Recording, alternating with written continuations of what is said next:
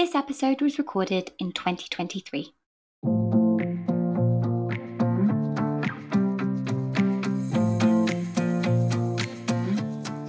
Hello and welcome to Returnity. I'm Letty Gordon-Furs, founder of the Springback Guide. Every week we'll be diving into the pressing need for better support on women's back-to-work journeys after maternity leave. You'll hear real-life stories from working mums where motherhood has transformed their careers, and get an inside look at the industry leaders at the forefront of innovating in this space. Ready? Let's go.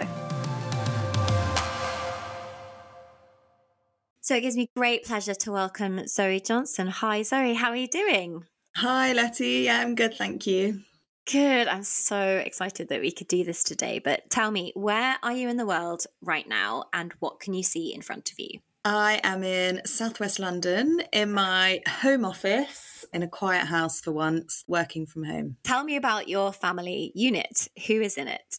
So I'm married to Nick and we've got 2 children. Rory is 5 and Mariella will be 2 in February. Obviously, we're going to be talking about Carifit and why we agreed to get you guys up on the podcast. But I'd love to know about, what did you do pre-babies? Because this is always a weird question. I have a corporate background. So I studied languages. I'm half German and I studied French and Spanish at university and got into real estate a bit by accident. I ended up on my year abroad working for a real estate company as an intern in Paris in 2007. Then I finished my languages degree and went on to do a master's in real estate management. The bum fell out of the market. It was all a bit desperate, but I did manage to end up getting a job with LaSalle Investment Management, which is part of the Jones Lang LaSalle group. It's the sort of client side arm. So yeah, I started out as a grad there, and you do something called your APC, which is your professional qualification to become a chartered surveyor. So I did that. And then once I was qualified, I moved to Paris, worked there for a couple of years doing French real estate acquisitions. And then in 2014, I moved back to London and I moved into the consultancy side. So within Jones Lang, so JLL, and I worked in their European investment team. So I was doing capital markets work and client relationship management across Europe. And yeah, I did that until I left them at the beginning of this year. Whoa, there's a lot of things to talk about in there. I think namely, it sounds like a lot of studying. Yeah. I basically started a 4-year degree, diplomas in Paris and Spain for languages. And then I did 2.5 years of professional qualification while I was working. Oh, and a master's. So yeah, a lot of studying. Oh, and a master's. I did a master's and I admire the fact that you said, oh, and a master's, because I think my master's just about finished me off. So we've got a lot in common. And again, we were talking about this before the call. So I spent a lot of time in France as well. And I do think that it's a really good kind of basis for working life, just to see how other people do things. But you must have had a head start to that anyway, being half German. So is it your mum or your dad who's German? Yeah, my mum is German. I always had languages in my upbringing and was always sort of exposed to lots of different European cultures, particularly French and German. So yeah, it was sort of like just a really big kind of part of me. Yeah. And I found it was not that common a thing for British people to speak a lot of different languages. No. So actually when it did come to getting jobs in 2008, which was I think the worst employment year on record, particularly in the real estate industry, the fact that I did have languages on my CV was just a bit of a differentiator, I think. Yeah. Albeit it's not necessarily totally relevant for working in real estate, but it was just something a bit different that made my CV stand out, I think. So that's why I think I was one of the few lucky ones that actually did manage to get a job. Definitely. And anything to make you stand out, right? And I think it's funny, isn't it? Because especially in this day and age, makes me sound so old saying things like that. But in this day and age, I mean, they say that languages are on the decline, in terms of people studying them, and especially obviously because we're native English speakers, people are like, oh, what's the point? But actually, I don't know, like the best experiences that I had were abroad, because I think there's a self-selection process that happens where you're meeting so many other very, very like-minded people because everyone's made that decision to go abroad, Definitely. to do something different. It would be easy just to stay at home and just do what everyone else is doing. But the Yeah. best friends that I made were some of my abroad friends and also my master's friends, because it was international business. There was loads of Yeah, different nationalities, but we had so definitely. much in common, and it's so much fun working with other people from different Yeah, places. for sure. I found exactly the same. Like even my husband's worked abroad as well, and he studied languages. And I think there is a certain type of person that, Definitely. pushes themselves out of their comfort zone and put yourself in a situation where you don't know anyone, you're speaking a different language, and it's a bit sink or swim, isn't it? But Oh, those it are some of is. the Yeah. richest, most rewarding experiences. Well, it sounds like a really interesting career. And obviously, real estate is very different to where you are now. And this is what Yeah. I love about the podcast, because I think people just don't realize how much becoming a mum just shifts your life. It just changes Yeah. your life. And you think, well, I'll go back to the same job. And obviously, lots of people do. But the number Hmm. of women who shift careers within that 3 years after first having babies is so enormous. And 85% or something will quit that existing role within 3 years, which is such a massive statistic. It So is. tell me about having Rory, being pregnant, what was going on for you at that time, and how was your pregnancy? Yeah, my pregnancy with him was great. We got pregnant just a few months after we got married. It was a really straightforward pregnancy. I was really fit and active during it. And have you always been an active person? Yeah, I have been. Yeah. Yeah, that helps. Yeah, the birth wasn't great, but yeah, once I'd recovered, I was fine. And he was not a super difficult baby. I mean, took 6 months to sleep through the night, but it wasn't kind of dreadful. Oh, And, yeah. he was always sort of a happy, it wasn't anything super challenging. Like there's awful stories that you hear about colicky babies or allergy babies or anything like that. So I took a year of maternity leave and I decided to go back 4 days a week. So I still had my Fridays off. Oh, interesting. So firstly, I'm really sorry to hear about your birth. What happened? It was quite straightforward. My waters had sort of broken earlier. I didn't really realise that was happening. It wasn't really the kind of gush that you see on the films. That for happens me. in Friends. Yeah. Yeah. So by the time I'd actually gotten to hospital, it had been that kind of over 12 hours or whatever it is. So you have the risk of infection. And I was actually sort of over contracting. So as soon as my contractions started, they were coming every 2 minutes. Had they given you an induction? No, it was all just sort of going that's so weird. naturally. So I had that for about 8 hours and then I got epidural, which was fine. So then you're just kind of riding it out, aren't you? Waiting to dilate. That was basically took a whole day. And then we were ready to push and it was okay. And it was just an hour and a half of pushing. And I did that thing where I kind of let the epidural wear off because, they sort of tell you like, oh, you can sort of like let it wear off a bit so you can feel when to push. And an hour and a half went by. I was pretty tired. Oh, no. Oh, God. And yeah, I ended up having forceps and episiotomy, which wasn't too bad. But then the issue was my epidural had worn off and I had a retained placenta. So I had a lot of blood loss and then they didn't take me to theatre. And then I needed like a double blood transfusion, but they only gave that to me like 24 hours later. So I was just effed. Oh my God. Thing. That is wild. So the birth itself wouldn't have been too bad. It was just that little pesky placenta at the end. It's always so irritating, isn't it, with the benefit of hindsight? Because you think, well, duh, somebody has lost a lot of blood. You're probably going to need to check on that. But it's so difficult and the services are so stretched. When it's your first, you don't know. And in the classes, they say like, yeah, the placenta just like flobs out. And, if it's not, they just give you an injection and then it just flobs out. Well, obviously, none of that works.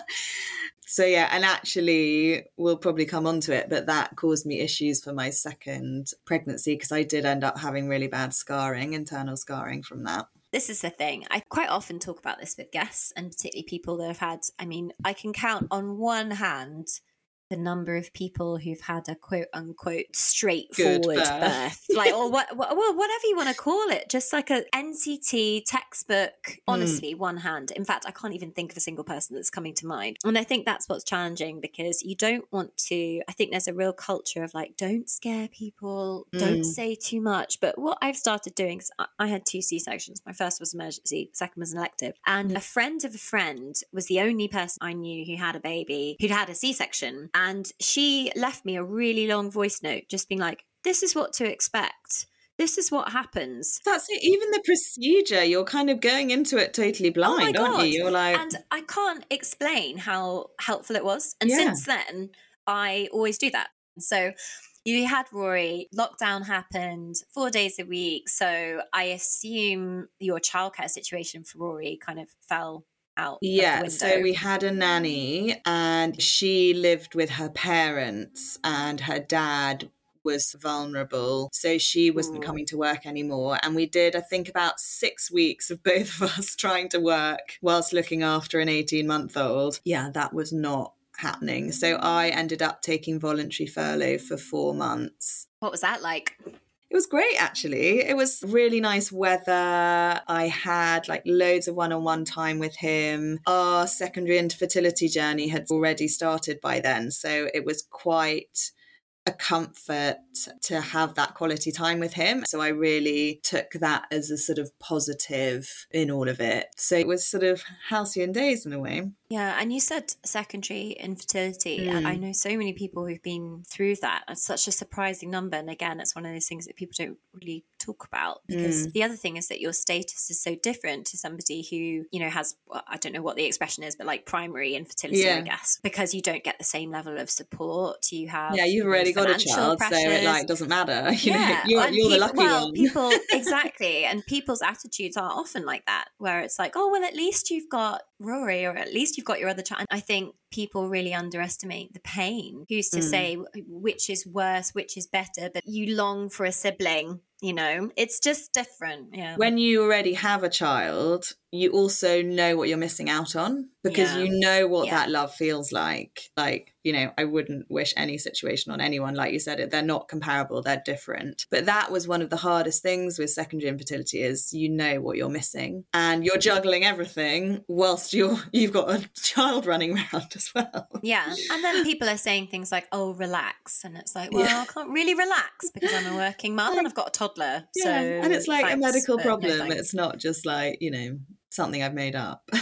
Yeah, I think people really reduce it, don't they? Because they want something to say that's helpful. And I think sometimes people don't know what to say. And I often think that sometimes it's better just to say, I don't know what to say. Yeah, no, exactly. Just say something. just like, don't be silent. say something. Yeah, exactly. And I mean, you said that obviously it was around lockdown time that you were going through this. And I know, just again from other guests, that just the panic and the worry around COVID and fertility treatment, and the fact that time is ticking.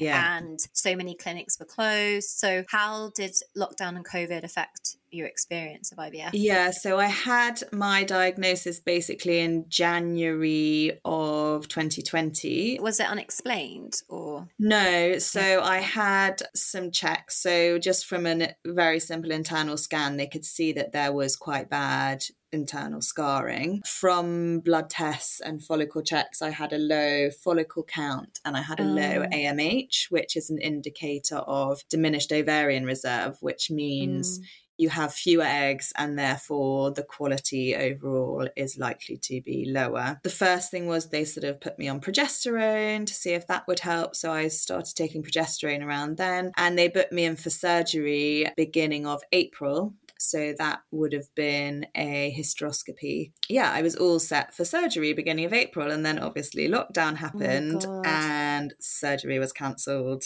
you know, put on hold indefinitely. They must not have given you a date, right? It's just like it's postponed. I mean, everyone was in complete freefall panic. Exactly. Yeah.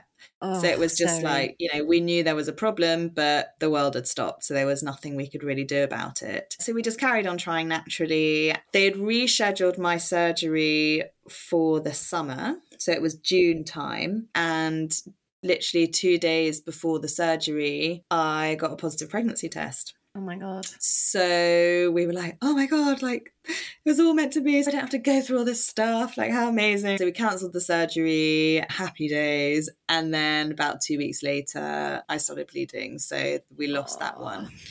Went into hospital all by myself because it was 2020, had the miscarriage scan, you know, no one's there with you. So I managed to pass it all naturally, had all my blood tests and they confirmed, you know, that the pregnancy was gone. And then we rescheduled the surgery for, I think, August. And the same thing happened again. So So just before the surgery, Oh my God, Zoe, I got I'm pregnant really again. sorry. And then, a few weeks later, same thing happened. Then I actually ended up changing doctors. He just didn't have huge availability. So I found a new doctor who was brilliant. And at this point, I had already started loads of my own research. So I read this amazing book called It Starts with the Egg, which is this incredible book for anyone preparing for IVF or going through infertility. And it's just this incredible guide to what kind of supplements you can take for you and your partner, depending on what conditions you have, depending on what your situation is. And it's just so informative because you may have poor egg quality, but actually the 3 months window building up to your ovulation, you can actually make a real change to your quality of eggs depending on your diet, lifestyle changes, supplements. So I was just like, oh, hang on, all is not lost. You can That actually is make a something I difference can to that do. kind of Yeah. thing. So I had started all of that, was taking probably about 16 pills a day. I cut out alcohol, I cut out caffeine, I was not eating white carbs, I wasn't eating refined sugar, I, wasn't wearing nail varnish, I wasn't using fabric softener. So we did that. And then I finally had my surgery in September with the new doctor. So I had a hysteroscopy and a laparoscopy. So one goes up and one goes through the tummy. So they removed all the scarring. They found a small amount of endometriosis on one of my ovaries, and one of my tubes was kind of partially blocked. So they cleared all of that out. That's a big operation. Yeah, then we prepared for IVF. We gave it a go, and actually we had a really great outcome. So we got 10 eggs, 9 of them fertilized, and 5 of them made it to day 5. Whoa. So our attrition rate was actually really low. So we had a fresh transfer, and on Christmas Eve 2020, we got a negative pregnancy test. But we were sort of buoyed by the fact that we did have 4 more embryos. The process had gone well, and, we could crack on and try again for another transfer. But January of 2021, we went into lockdown again. Yeah. So the hospital closed. I moved my embryos to the Lister, who were still open and operating. How did they even get the embryos? It's a courier. They just courier them in a frozen thing. But as in if the clinic was, they must have still had the whole thing open, right? Because the fertility bit is in they the could same still building. access things like that. Right, but basically all the staff had been redeployed to other areas of the hospital. And then at the end of January 2021, so I was just preparing to start an embryo transfer at the Lister, I got pregnant again naturally. Oh my God, Zoe. I got to my 8-week scan with that one. I was still getting positive pregnancy tests. The hormones were still going, but I went for my scan and there was no baby. So after my clinic closed in January, that's when I was like, I cannot cope. Something has to give. And I spoke to my boss at work and I was just like, this is all the things that are going on. My anxiety was so overwhelming. I couldn't even get I couldn't even get Rory to nursery by 9 a.m. and get to my desk without finding that to be a monumental task. And I was like, I'm aware that these are not difficult things and I'm finding them really difficult. So I was like, can I just take some unpaid leave for a few weeks? And my boss was like, oh my God, you're not going to feel well again in a few weeks. Let's say 3 months. And then HR actually got in touch with me and said, do you know what? You shouldn't be taking unpaid leave. This is not a holiday. You have the right to 6 months of fully paid medical leave through the company. And I was like, what? Yeah, you just need sign off from your GP every 2 weeks. And so they put me on fully paid medical leave for 6 months, which was amazing. That's insane. Supportive and so supportive, incredibly positive. That's really amazing. Shout out and that's to JLL. One of the benefits of working for a big corporate, right? Huge benefit. And the fact that actually someone approached me and told, because I didn't even know that was a thing. So we tried for a transfer at the Lister. During the scans, they said all your scarring's come back. So I had to have another hysteroscopy then. They didn't actually end up doing anything. My doctor was like, it's actually all clear. That's all been cleared out. But I still had to go through the whole procedure. So we ended up trying various different protocols and I just wasn't responding to anything. So I had 3 cycles that were cancelled and we didn't even get to embryo transfer for either of them. And I was basically spiraling down a black hole of surrogacy and I mean, yeah. Like, well, we have to remortgage our house to spend £100,000 in America to try and get someone else to carry the baby. And, you know, your mind takes you to crazy places. And I was actually seeing a really lovely counsellor who specialises in recurrent miscarriage. So she was great. I was having sessions with her, but I mean, I was still really struggling. And then it was on that 3rd cancelled transfer. So we'd done a sort of natural cycle. So I had ovulated naturally and we got to the day of transfer and they were just like, no, we're not going to waste an embryo on this. The lining's too thin. There's fluid between the layers. It's not sustainable. But I got pregnant naturally on that cycle with my daughter. But you must have been a puddle of worry. I was a puddle. Do you know what? I blacked out the entire pregnancy.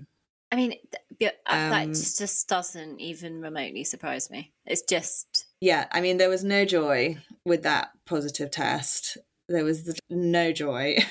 And the further you get along, the more terrifying it is. Yeah, because then you think, well, then I'll lose it later and then I'll have to go through the whole birth process or... And then I just had all these like cruel things. Like I went for my 7-week scan with my lovely doctor at the Lister and there was a heartbeat and I just couldn't actually believe it, you know, like wasn't breathing. And then I walked home through Clapham Common, stopped to go for a wee and there was blood everywhere. I was like, oh my God.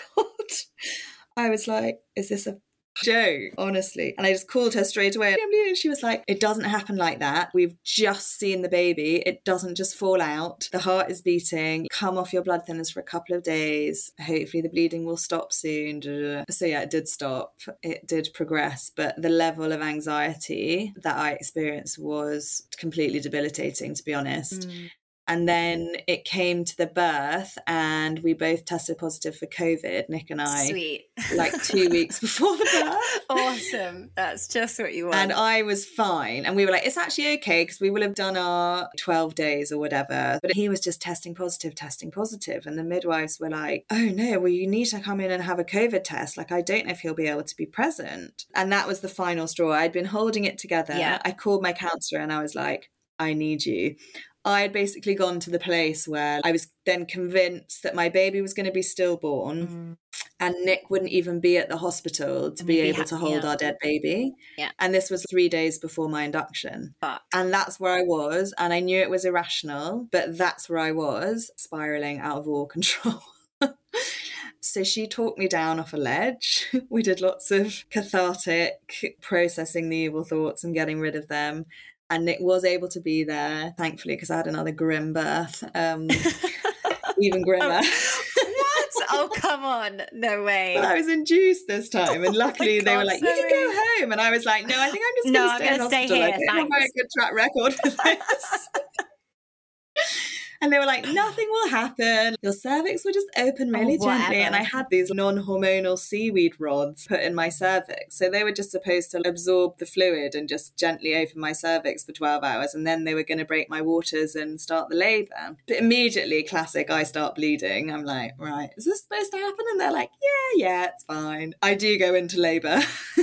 Excellent. And I'm like, bleeding's getting like quite heavy through the night. And they were like, heavier than a period? I was like, yeah, heavier than a period. And they were like, well, nothing to be worried about until it's gushing. And then an hour later, yeah, I'd say it was kind of gushing now. Like, what is going on? And it wasn't that painful yet. My contractions weren't particularly close together. So they were like, well, we don't want to give you an epidural yet because then you won't be able to move around. Have a paracetamol, try and get some sleep. And then, you know, it'd probably be go time in the morning. An hour later, I woke up and I was like, Rah! Yeah. I was on the really nice, quiet induction ward. Sorry, other ladies. Sorry. And I managed to get my way to the loo. Nick basically carried me to the loo. I don't know what came out in that loo, but it was every single bodily fluid known to man. The rods were long gone. I was basically unconscious on the bathroom floor. And they were like, I think we need to get you to the delivery suite. I was Oh, like, really? okay. Oh, really? Do you think so? Do you think that would be a good idea? And then, yeah, she was stuck. So I was just pushing without an epidural for an hour again. Excellent. And because I didn't have the epidural, I could feel the blood loss, which I hadn't had with Rory. So it's just these whooshes of like the blood basically draining out of you. But thankfully, because I'd had the retained placenta previously, it's quite common to have it again. So they were prepared for it, but they took me straight into theatre, because then you give birth and then you start contracting again. You think you're finally done with the pain, and then it all starts again. And you're like, no. It's like lying in that theatre. I was like, please, someone help me. And eventually the anaesthetist came with a spinal block. And I was like, oh my God, I love you so much.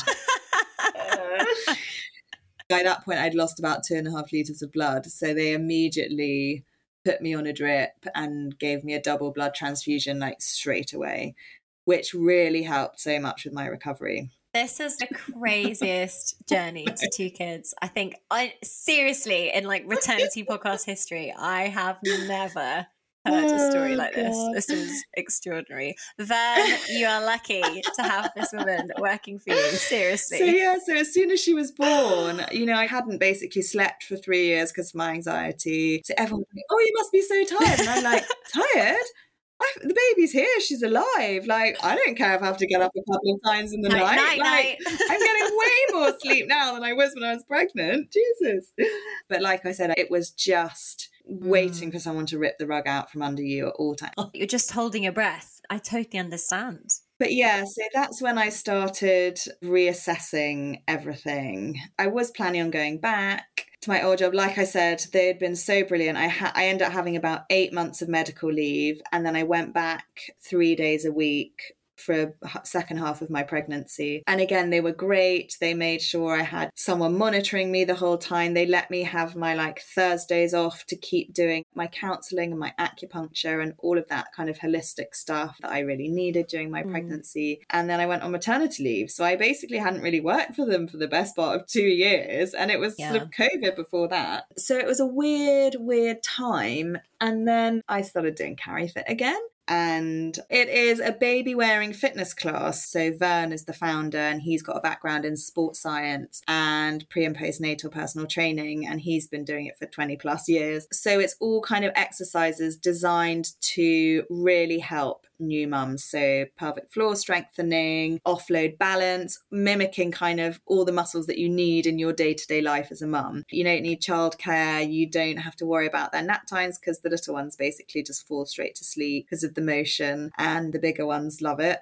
That's kind of the concept of how it was. And then Vern got in touch with me because we'd stayed in contact during that whole time, and he was looking for investors in the business. So I said to my husband, I wouldn't be adverse to putting a small amount into it and seeing. And I said, as far as I'm aware at the moment, he's still a bit of a one-man band. So, I don't know if I want to go back to, there was a lot of travel with my old job. I didn't really want to work more than 3 days a week. So I was like, he might need someone to help him out with the business side if he's looking to grow it. So I went to meet with him, and he was like, we've designed our own carrier. We've got an app. It's all coming out next year. I've got the tech guys. I've got the carrier designer. The team was already growing at that point. But he's like, I'm not a business person. I love the fitness side of it. I love creating the content. I love teaching classes. And to get the business to the next level, we need a board in place. We need proper financial management. I really want to hand it over now to business people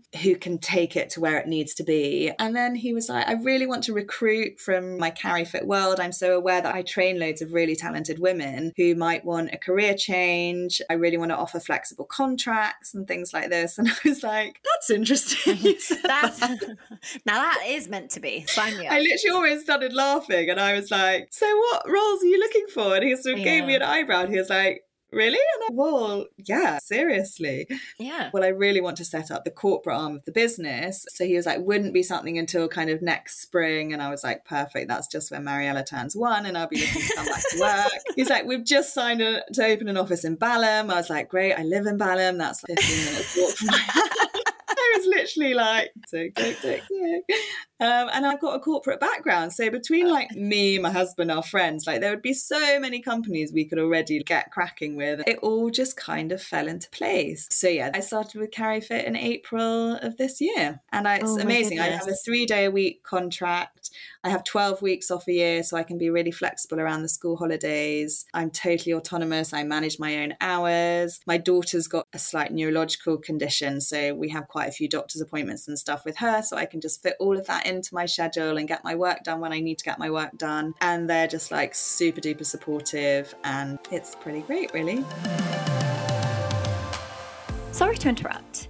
Are you a woman on a career comeback journey, or a business looking to empower your female employees during their returnities? Well, let me introduce you to the Springback Guide, a revolutionary digital coaching product that's changing the game for women and businesses alike. Our Springback Guide is designed to help women go back to work feeling happy and confident. It's like having a personal coach right on your phone, guiding you every step of the way. Plus, now here's the real game changer, it costs just a fraction of the price of conventional coaching. No more time-consuming and expensive coaching sessions. With Springback Guide, we're putting the power in your hands, right where it belongs. We're not just changing the game, we're changing the way women and businesses consider returnity. So, if you're looking to make your career comeback with confidence, or if you're a business looking to empower your female workforce and want to find out more, visit us at springbackguide.com or follow us on Instagram at springbackguide and join the revolution today. Nothing ever stays the same, right? You have piece of bad luck after piece of bad luck after piece of bad luck. It's just what goes down has to eventually come up. I just think generally. And it just sounds like so many things fell into place to make that happen. It's just extraordinary. It was almost laughable. I was like, literally everything. Because then this year we still had 4 embryos. So we were like, should we think about having another baby? Oh, my life. I think if we didn't have any embryos left, we would have just absolutely not bothered. But there is something quite difficult about having embryos there. So I stopped breastfeeding, March of this year, and got pregnant naturally on my first cycle. Mm-hmm. Again, got to my 8-week scan, and again, all my pregnancy tests were all positive, but it was a blighted ovum. So the sac was developing and all the hormones were pumping, but there was no embryo inside the sac. So I had to have that medically managed twice because it kept on not working. So we tried an embryo transfer in September, which worked. And then 2 weeks later, it was gone. So we're preparing to hopefully try a transfer in January. Oh man, it's just so much. And obviously we're going to get on to how Carifit is considering all of this, but I think so many businesses, especially the ones I'm talking to now, are really getting that we still don't have a term for it. And if anyone's listening, I'd love to hear people's ideas. But like for the whole cycle of like just being a woman and trying to work, I think people think of it as, maternity. And it's like, no. You've got the fertility bit before. You've got miscarriages. You've got neonatal leave. You've got the maternity. Then you've got what I'm doing, the returnity. You've got perimenopause. You've got all of the other stuff that comes with it. And also just being a working mum, right? Like you've got the returnity, but you've also got the bit after that. And it's just like, this is the cost of the fact that we have to have kids to continue the human race. I don't like saying, this is the cost of employing women, because we need women to have babies to continue our economy and continue the world. So I'm always quite hesitant to say like, it's the cost of having women. It's not the cost of having women. It's the cost of the human race. Like that's just how it is. So actually after my first maternity leave, I got screwed over on my bonus, me and another lady. So there was quite a lot of back and forth with HR, and the HR lady was like, well, it was your choice to have a child. No. No. And I was like, okay, and what if everyone in the world chose to not have children? Then where would we be then? Yeah. I was like, it's not a right flipping response. Sabbatical. Like, honestly. I had a friend as a joke. He said, how's the baby holiday? And turns out we went through a really tough experience with my first. And he's a really good friend. And I was like, look, I'm not going to get cross, but we need to talk about why you can't say that to people. I just want Yeah, to like really even as a joke. get you to understand why. I wasn't, I wasn't a dick about it, but I just tried to be like, look, this is why I don't say that, just don't say that. This is why. And at the end, he was like really apologetic. I was like, I'm really sorry. And I was like, it's fine. And the thing is, I think some of these things are bandied around so much that you just don't, think, oh, I'm just joking. It's like, well, yeah, but. And someone may seem totally fine on the surface, and often does seem totally fine on the surface. They laugh it off and then have no idea actually what has happened that day, that month, in the last 3 months to them. And yeah, it can just like knock you for six, can't it? Exactly. So yeah, I think there is a really interesting movement. I was speaking to a big private healthcare company the other day, and they were saying, that's something that they're really looking at, which is like that whole circle. How can we support women from beginning to end? And what does that look like? And I was just like, oh, what a time to be alive. This is very cool. I love that businesses are really, really starting to seriously think about that. And I think the menopause movement that's been coming out has really helped people to understand. I think people are so much more open and communicative now. And it's crazy because the whole working day, men have a daily hormonal cycle. So the men are most active when they're feeling at their best. And women, we have a monthly hormonal cycle, and we're expected to still come into work, deliver, top of our game on the days when hormonally we're at rock bottom. Oh, yeah.